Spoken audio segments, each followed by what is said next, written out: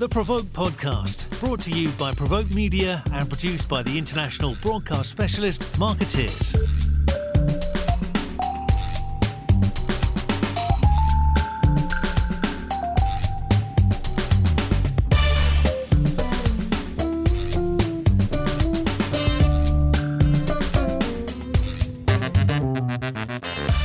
Welcome to the Provoke Media Podcast, in this episode in which we discuss why language matters in the intersection of business and politics.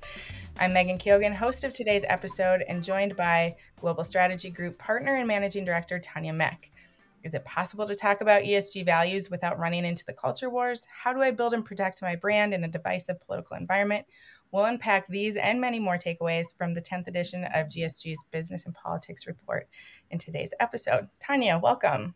Thank you. Happy to be here. It's great to chat again. Very excited to talk about a totally different topic than we did in our last episode together. But today we're here to talk about the Business and Politics Report. Tell us a little bit about your role at GSG, just for some quick background, and then maybe some background on this particular report. Sure. So my role at GSG is to lead the communications and public affairs practice across the U.S., and then in conjunction with our global partner, Sec Newgate. And that role is client strategy and day-to-day work. It's running the business and growing the business. And it's some thought leadership, sort of how to bring what we know to our clients and beyond. And that's the Business and Politics Report that we're going to talk about a little bit today. And we've been doing this, for 10 years now. Went by in a flash. When we were doing it, the concept of an intersection between business and politics, was new. But we've got data. We've got a decade worth of data, and so while we think everything that's happening today is new under the sun, that's not quite so. So we've got great perspective to bring to the conversation. I'm really excited to talk about some of the things that I'm sure all of your listeners are hearing and seeing in the news every day. So first things first, is this where is the best place to access some of this data or report for any of our listeners who might want to kind of follow along with us today? Sure. If you go to the GSG website, globalstrategygroup.com, you can go under the Insights tab. All our thought leadership will be there. And so it's probably easier if you do go there and follow along with some of the data. It's, as you and I were discussing, it's always challenging to talk about data without a whole bunch of graphs and charts to relate to, but we'll try to do that verbally today as well. And Megan, the other thing that I should say is when you asked about this report and you mentioned the conversation today will be different than the last one, right? Just to remind people, the last time we talked, we were talking about the creative side and sort of how our creative group, the lab, coordinates with the communications and public affairs work. Today, we're taking it to the other side of GSG, which is our research practice. And so this report really marries the communications experience with the research and polling experience that we have in-house at GSG. So it's going to be fun to talk about a different part of the business, but challenging without all the numbers. Well, and I do encourage folks, we will link it on the Provoke Media website within the article alongside this.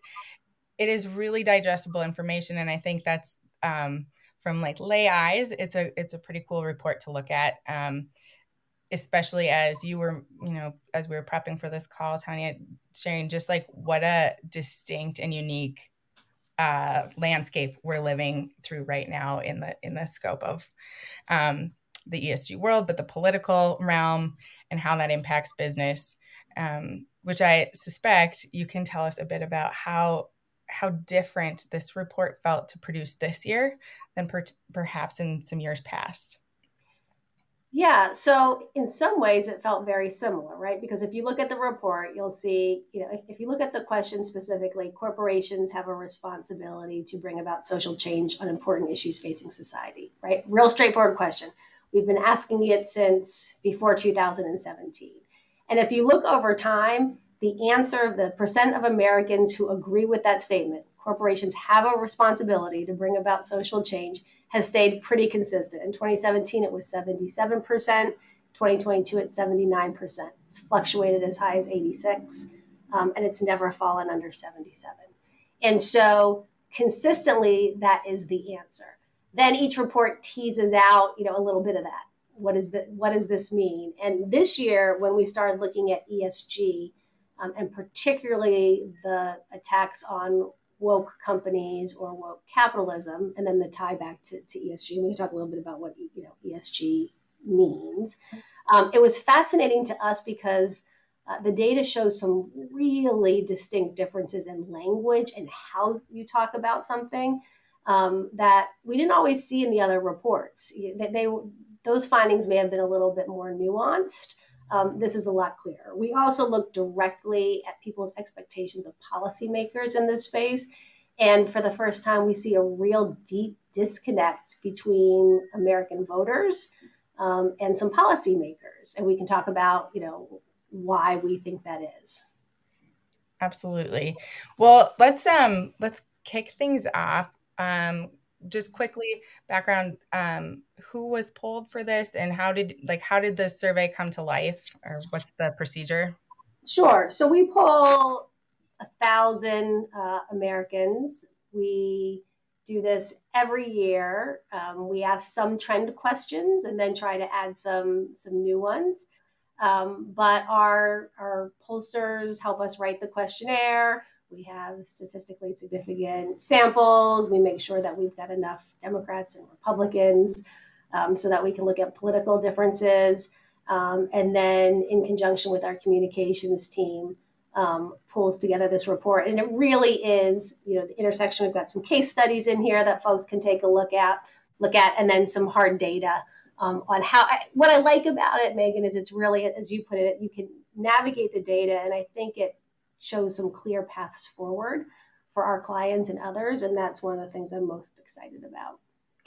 One particularly interesting thing that jumped out at me, not just because it was towards the top of your report in the key findings, but throughout, is the insights around the term ESG and sort of how maybe perception has really changed, evolved, and differentiated from past years when this has been like such a big topic to discuss.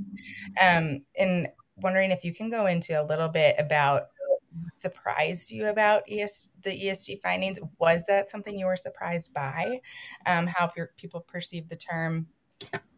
Yes, you had lots of thoughts on it. So I'm curious to chat more on it. Well, a lot of us who have been charged with communicating ESG over the past several years were surprised that 59% of Americans didn't know what the term was. I mean, surprised, not surprised, right? That's what happens when you're in your own little echo chamber. So Americans don't know what it means. We can frame it in a various number of ways, all accurate, and get wildly different reactions between different groups, and particularly because we're focused so much on the politics of this issue between Democrats and Republicans, right? So if you look at the data and you ask Democrats and Republicans if they approve of companies that speak out on social and political issues, right? You can see the net approval for Democrats is 50 and for Republicans it's -8, right? So a wild swing. If you talk about companies that have ESG initiatives, 82 net approval for Democrats, 34 for Republicans. So, 48-point difference. Again, people don't really know what ESG is, but some of them believe it to be a dirty word, right? So that's the swing there. When you move to companies that speak out on issues that are important to their employees and customers, the gap is only 16 points, right, between Democrats and Republicans. And then when you say companies that try to have a positive impact on their communities, which is essentially at the core of ESG, the gap is 5 points, right? 87% of Democrats and 83% of Republicans net approve of that statement. So it was so interesting to us to see, that the term ESG has become weaponized by a small group of ultra conservatives who are spending a lot of talk show airtime, a lot of ink time on that topic. And it doesn't resonate with most of the voters. But their base and part of their base believe it to be a dirty word. And because it's not defined, they've defined it. It is defined, but because it's not defined in the public consciousness, they've defined it for them. Obviously, audience comes into a very big play, right? Knowing one's audience. Where would a business begin to assess if they actually know their audience, or they think they know from like the bubble, or to your word just a little bit ago, the echo chamber that they're in? I would imagine that the topic and the risk factors of various topics span based upon who your audience is. And is there any sort of guidance or process or recommendation on how to navigate those risk factors by topic?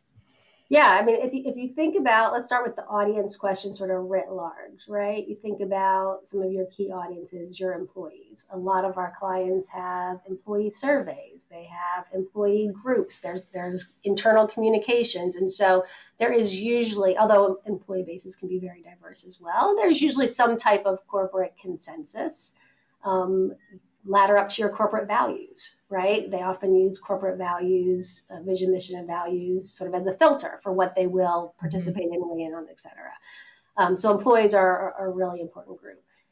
When you talk about external audiences, the data that we've seen when you look at consumers of goods and professional services writ large, there's still not a lot of reputational risk, because remember what we said when we set this up. A lot of Americans don't know, and a lot of Americans don't care. They think companies should do good, but it often stops there, right? When we looked at consumer purchasing behavior, so we looked at, are you more inclined to purchase if a company is a good corporate citizen? Are you less inclined to purchase because you think ESG is a dirty word, right? The boycotts and the boycotts, so to speak.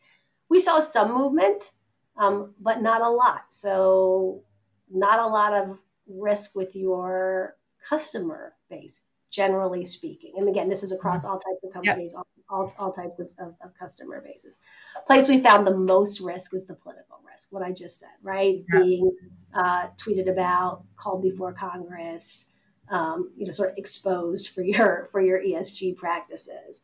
And so, but you got to look at your customers, your clients, your investors, and you've got to understand what their view of ESG is. You have to understand what their appetite is. And then you got to weigh those different risk factors in making a decision. And then you asked Megan about issues, right? Like that's the thing. Yep. Clients will come to us and say, I don't want a red issue and I don't want a blue issue. I'd like a purple issue, right? There's not a whole lot of purple issues to go around in 2023 in the United States of America. Again, though, that has a lot to do with framing, right? Mm-hmm. So, there's a different response to protecting the environment than there is to eradicating climate change, right? Just as one, not shockingly, is more polarizing than the other, right? Just because of the way we've sort of drawn lines by language, right, in this country. But if you look at issues, ranging from, looking at some of the charts here, from equal access and opportunities for people with disabilities to cybersecurity, to women's equality in the workplace, all not particularly polarizing issues, right, for companies to weigh in on. And then when you get to things like gun safety, criminal justice reform, women's rights to choose, and LGBTQ plus equality, becomes highly polarized. So it's really reflecting, what we're seeing, in the broader universe. It doesn't mean that, our clients won't weigh in on some of the more polarizing issues, because they often do. But it just means they've got to be planful about it and explain the motivation to their most important stakeholder audiences. And just context for our listeners right now, if you happen to pull this up, I believe it's on page 6, what Tanya's mentioning, but it's a very cool infographic, sort of a thermostat style, if you will, just sort of gauging the various degrees of risk for various topics. So we have Well, I would say, Megan, sorry to interrupt you. It's degree of polarization, which I would normally say is a degree of risk too, but not really, because it all depends, to your question at the beginning, on knowing your audience, right? Yeah. So I've lost track of time, 2 business and politics reports ago, something like that, we were testing Nike's ads with Colin Kaepernick, right? And everybody not everybody, the conventional wisdom was that was so risky. He was a polarizing figure. Their sales would plummet. And it turned out, although it was a polarizing issue, their base loved it, right? The people who are already buying Nikes bought more Nikes. The people who hated Nike for this ad were buying Nikes to burn them, were not Nike customers to begin with. And so it can be polarizing and not risky if you know your audience. So I just want to make that distinction. The chart is fascinating from a polarization viewpoint. So you can see how you talk about issues and sort of what that split is between both sides of the political spectrum.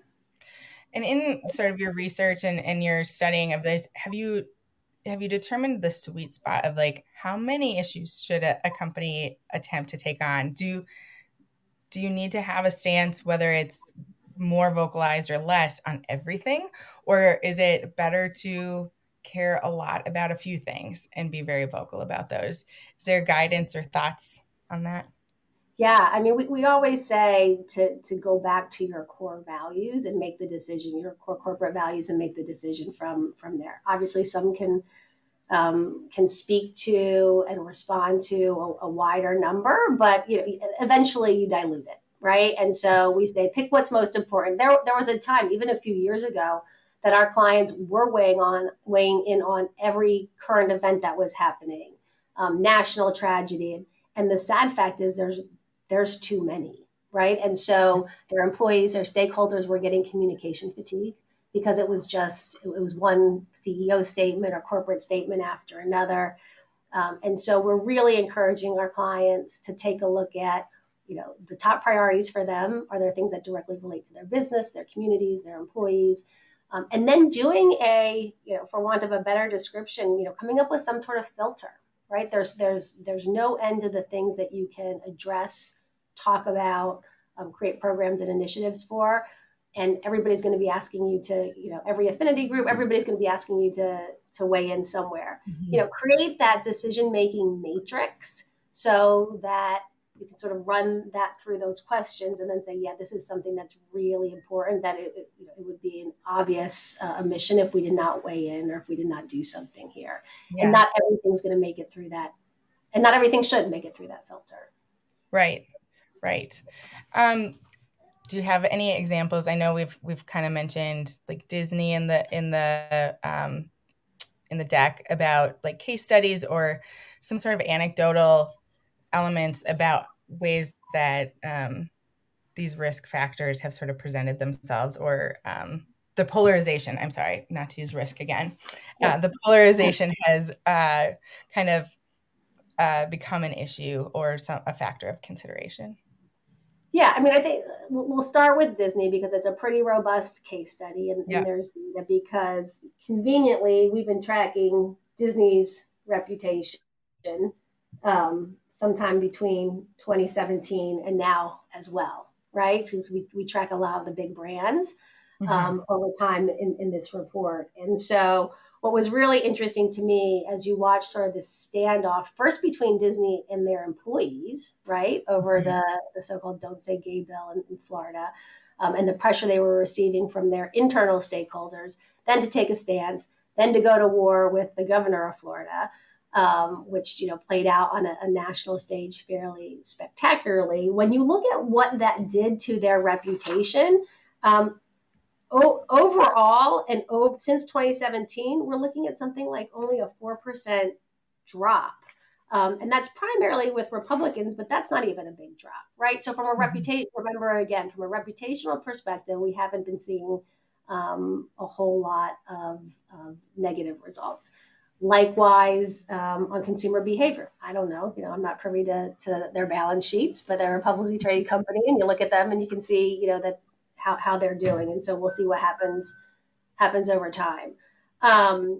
Politically, they, huge risk, right? They received a lot of pushback. They lost control of their local governance board. But as we continue, it unfolds, right? As you continue to read the news, turns out they anticipated that and got all their permitting approvals they need for the foreseeable future. And so, to be determined. But if that's one of the most visible and vicious fights that we've seen so far, the results right now say they're going to be okay, or more than Yeah. okay. I think the other way that we see it play out with our clients is for those that have significant operations in different states across the country, right? Red states and Yeah. blue states. And many of those have an employee base. Let's say they've got a more progressive employee base. So they're receiving, again, similar to Disney, incredible internal pressure to weigh in on a whole host of traditionally democratic issues. Yeah. And they've got a leadership team that's saying, okay, that's great. And that might play well on the East Coast or the West Coast. But how's that going to play, not just with the governments in some of our other states, but with some of our employees there too?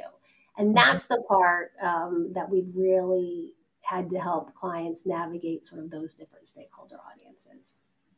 How about when we've maybe seen a downward trend in reputation because of some unfortunate missteps or speaking out maybe too vocally on a subject? Mm-hmm. What is sort of the protocol or rule of thumb for starting to climb your way back? Is it to swing the pendulum the other way, stay quiet for a bit? How do you determine what the next steps look like? Yeah, it's obviously specific to the client and in the particular issue and whatever that misstep was. But I would say, as a general rule, we often advise them not to swing the pendulum the other way really quickly, right? It's almost like we think about it when you make a mistake and you have to sort of go on a listening and apology tour, right? That's often your first step, right? You admit you made a mistake. You listen to the folks that are the aggrieved parties. You ask them what they would have done differently. You hear them out. And then you're thoughtful about what you're going to do next. You take the time to step back and really analyze the situation and get away from some of the immediate emotion. And then you can decide what you do. And the most important thing in that instance is only say things that you know are doable, that you commit to doing, and that you're going to report on, right? As it goes. Yeah.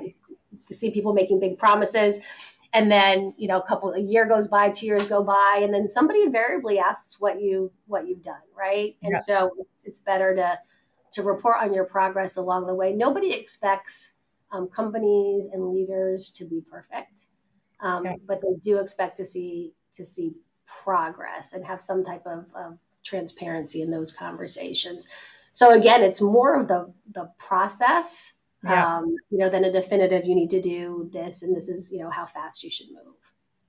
Absolutely. And I guess that sort of sets up the question of, we all came out of 2020 feeling like every company had a new initiative for DE&I and for, workplace wellness and everything.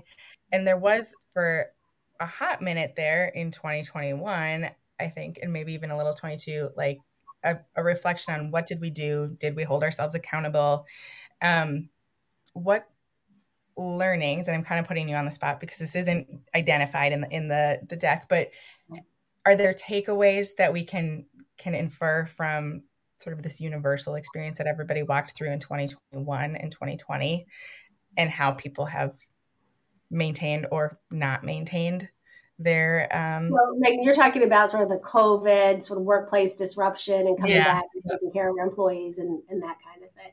Yeah, I think it's a really interesting question, and right, no data. So now we're having a conversation that my counterparts in research would say is founded in nothing, but my opinion, but also my experience, right, and working with our clients. There was a lot of assumptions made about what employees wanted and needed, and where there were some conversations, but I don't think enough. And so we moved fast and furiously to create all of these programs and structures, and not everybody took the time to let things settle a little bit and then ask the questions. What do you really need? Or we set up programs that just didn't really have a great effect, but now it's hard to get to get rid of them, right? So because you get used to it. So I think, it's the same thing from work from home, hybrid work. Now we're having conversations and we do a lot of internal communication. So we're having a lot of conversations on behalf of our clients. What do your employees actually want and need? How do they work best? And it's a little bit more of a gradual and thoughtful approach, right? We didn't see everybody saying, okay, it's over now. Everybody's some industries send everybody back, wholesale. But it seems now we're having a much more thoughtful conversation, and we're also understanding that our audiences are nuanced here too, right? So our employee bases are not homogenous, and we might have to come up with some different solutions for different groups of people. And so I think that was a great case study of not throwing everything into, in the kitchen sink to address a problem right away. Absolutely. But I will say what I can say from research, we did a ton of research in COVID communications and in employee engagement. Companies experience some of their highest favorability from their internal audiences during COVID, primarily because of the way they reacted to and during the pandemic, right? Mm-hmm. And the supports that they provided. So I don't want to discount what those efforts meant, and that maybe they weren't, the right ones or the most effective or for the long term, but they bought a huge amount of goodwill with employees.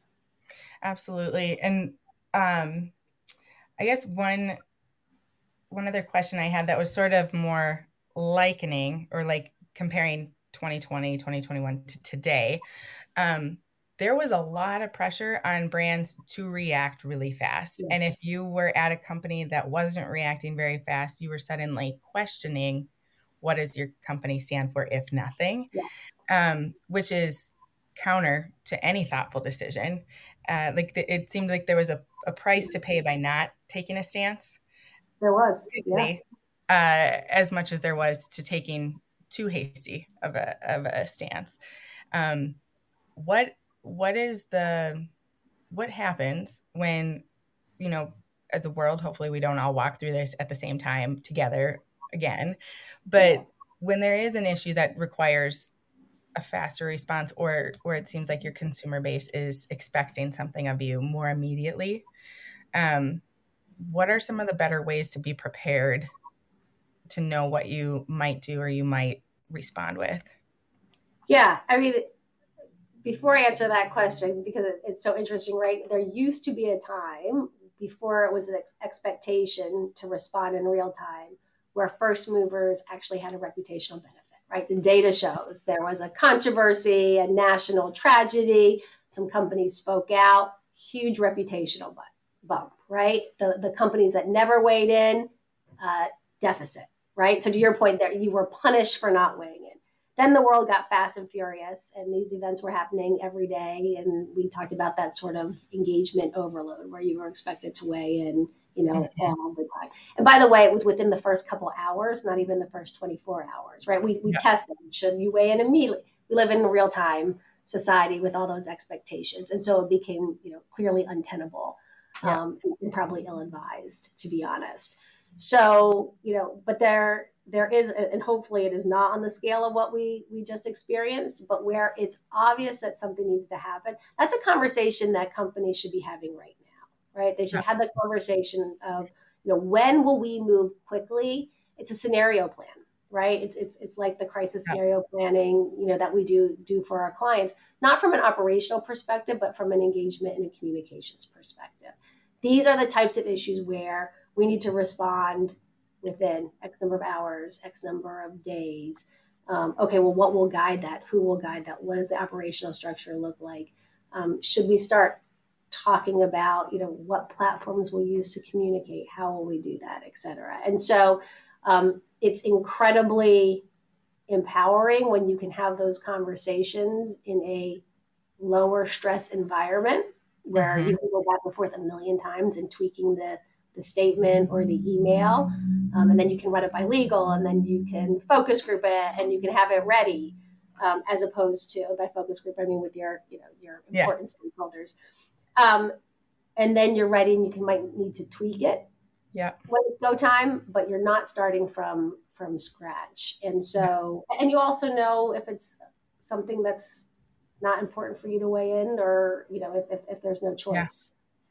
That matrix that you mentioned a few minutes ago really comes into play in sort of setting you up for, as you had mentioned, I think in our prep conversation, pre-gaming, like coming up with your pre-game strategy, right? And there is something so useful about a matrix to just say, almost rank it in urgency, or like the prioritization of how fast should a response be. It's just listen, there's just, as we've said over and over again today, there's so much that companies and leaders are called on to address and engage with, that without that structure, that in itself is a full-time job, trying to make those decisions. So putting a little structure and discipline around that, while staying true to your organizational values, principles, and stakeholders is incredibly helpful. I mean, I can't speak enough to, what we've seen on both sides of that, right? How you react when you have a plan and structure like that, and how you're forced to react and respond when you don't. Yeah. And when we talk about like stakeholders or the focus group, how much importance or credence do you think should be given to, should a lot of people have eyes on something right before it goes out? Should it go to your company to see if your employer base has gross objection? Have you already decided to take that risk at that point? I know these are kind of like scenario based things, but for businesses who are wondering, how far do I step out? How loud do I yell out? What is sort of the rule of thumb? The closer you get, the fewer people who should be editing or having eyes on it, right? I mean, we've all had the experience with our clients and folks who are in-house, where you're trying to get something out the door and you're editing it with 10 people, and that's just never going to go, right? Yeah. It's not happening. So decide who needs to weigh in, if there's proxies for certain groups or people. Have it ready to go, and ultimately it should be a really small and tight group that makes any final edits or changes. And then because you should have pre-gamed your risk ahead of time, right? It's not the time to do that, during whatever the situation is. Absolutely. And to circle back to some of the earlier things that we were opening with, which was language matters and the framing of things matter. Can you talk us through a little bit about, we talked about the difference between, like, I think it was maybe global warming versus environmental as a broadly friendlier type or approachable type bucket. But what are some of the other ways, that the framing can really work to a brand's advantage as they're trying to navigate? Yeah, framing it with respect to your stakeholders, right? This is important for my employees because this is important for my community because it can even be, this is important for our bottom line. I mean, right? Like ESG was born out of an investment strategy that assumes that it is a better investment strategy because it's looking at long-term risks, right? So you can even frame it as it's good for my bottom line. But when you think about your different stakeholder groups, think about framing why it is important to them. And if you explain your motivation, everything that we have seen in the data and everything that we've experienced with our clients, that even if people don't agree, in fact, we even tested, even if it is politically controversial, right? Yeah. And it is still, vast majority find that to be acceptable, right? And favorable for a company to do that. So it's really about bringing it home and explaining the why. And you've got great latitude to weigh in on even politically controversial issues. Absolutely.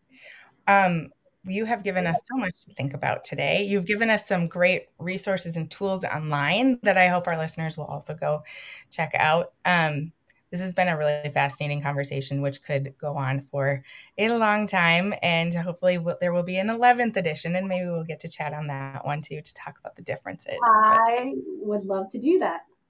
Absolutely. Any parting thoughts, things that we have overlooked? I know we've covered a lot of ground today. Yeah, I think maybe just remind communicators that while there's a disconnect by what we're hearing from some policymakers and the coverage in the media and what the American public actually wants and is interested in. And in fact, if you poll them and ask them what they care about, you will hear things like inflation and jobs and healthcare and crime and Social Security and Medicare, et cetera, et cetera.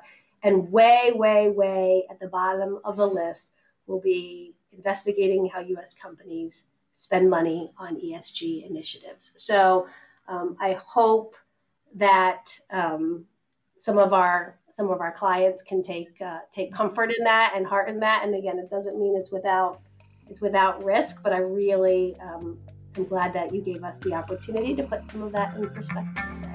Thank you, Tanya Meck and Global Strategy Group, GSG, for joining us. This has been the Provoke Media Podcast.